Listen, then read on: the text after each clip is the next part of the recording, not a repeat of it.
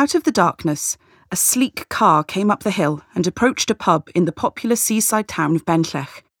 Located on the eastern coast of Anglesey, Benllech's name was derived from the Welsh word penllech, which meant capstone or head of the rock. The beach itself was supposedly haunted by the steed of Broin, a vast black sea-going waterhorse. It was said to be over 30 feet in height, with a great 12-foot arched neck and oar-like legs. Once trapped on his back, riders would become horribly entangled in his enormous mane, then be carried out to sea, where they would eventually drown and be taken on to the other world. Zoe looked over from the heated passenger seat to the dark, handsome, middle-aged man driving the car. She had planned to spend the evening with him at the Fox and Grapes pub. They would drink wine and talk about travel or politics. He would tell her more about his time in the Middle East, which she found fascinating. She didn't care that he was older than her. The boys at the sixth form college she had recently attended were total morons. Immature, pathetic, parochial. They were classic examples of Gen Z males who had watched too much online porn and thus expected all women to be large-breasted and submissive. She had lost her virginity to Tom Fowles when she was 16 at a house party. It had been 3 minutes of fumbling and disconnected disappointment. She knew she needed to be with an older, more experienced man. As they drove past the turning to the car park, Zoe frowned at him. "I thought we were going for a drink." With a reassuring smile, he reached over and patted her hand. The cufflink in his expensive-looking cobalt blue shirt glinted for a split second. "You know what? I thought we could walk along the beach." He gestured to the clear night sky and the smoky moon. "Look at that sky, Zoe. It reminds me of when I used to walk on the Cornish beach in Abu Dhabi when I worked there. I will take you there one day."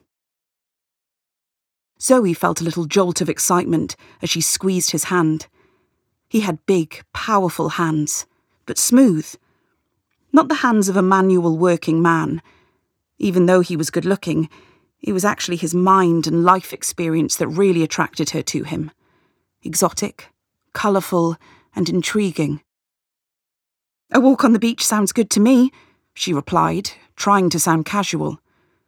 She certainly had no burning desire to sit in a pub under the scrutiny of locals. She knew what they would be thinking. What was a girl of her age doing with a man old enough to be her father? She was just glad to be out of the home she shared with her mum, Bethan, and her mum's creepy partner, Alan. Zoe's father had run off with his best friend's wife when Zoe was about 4 and resettled in Devon. She reluctantly saw him once a year, at Christmas. He would give her some kind of gift voucher, an awkward hug, and then disappear again for 12 months. It had hurt and angered her when she was younger. Now she just wished she didn't have to go through the motions. An uncomfortable charade of being remotely interested in seeing her father. Pulling out a melon-flavoured vape, Zoe took a long drag, buzzed down the window, and blew the vapour outside. She watched as the wind grabbed the white mist and flung it away with a dramatic twist, like a vanishing ghost. She then caught the scent of the sea through the melon, thick and salty. It reminded her of childhood days eating ice creams when her parents were still together. It felt painful to remember the innocent joy before her father had abandoned them. When he eventually died, she promised herself that she wouldn't even attend his funeral. She glanced around the interior of the car. It was immaculate. It smelled of pine and lemon. That was another advantage of seeing an older man. Teenage boys' personal hygiene and tidiness were appalling. Spotting a packet of menthol chewing gum, she picked it up and waved it. "Mind if I—" "Help yourself," he said, with a winning smile as they pulled into the empty car park on the seafront. She popped the chewing gum into her mouth and squeezed it with her back teeth, enjoying the crack of its hard shell and then its soft, chewy centre. If she was going to kiss him, she wanted her breath to be minty. "I like your car," she remarked, and then immediately wondered if the comment had made her sound young, even infantile. Actually, it's my sister's, he replied, as they parked facing the beach. He turned off the ignition with a wry smile.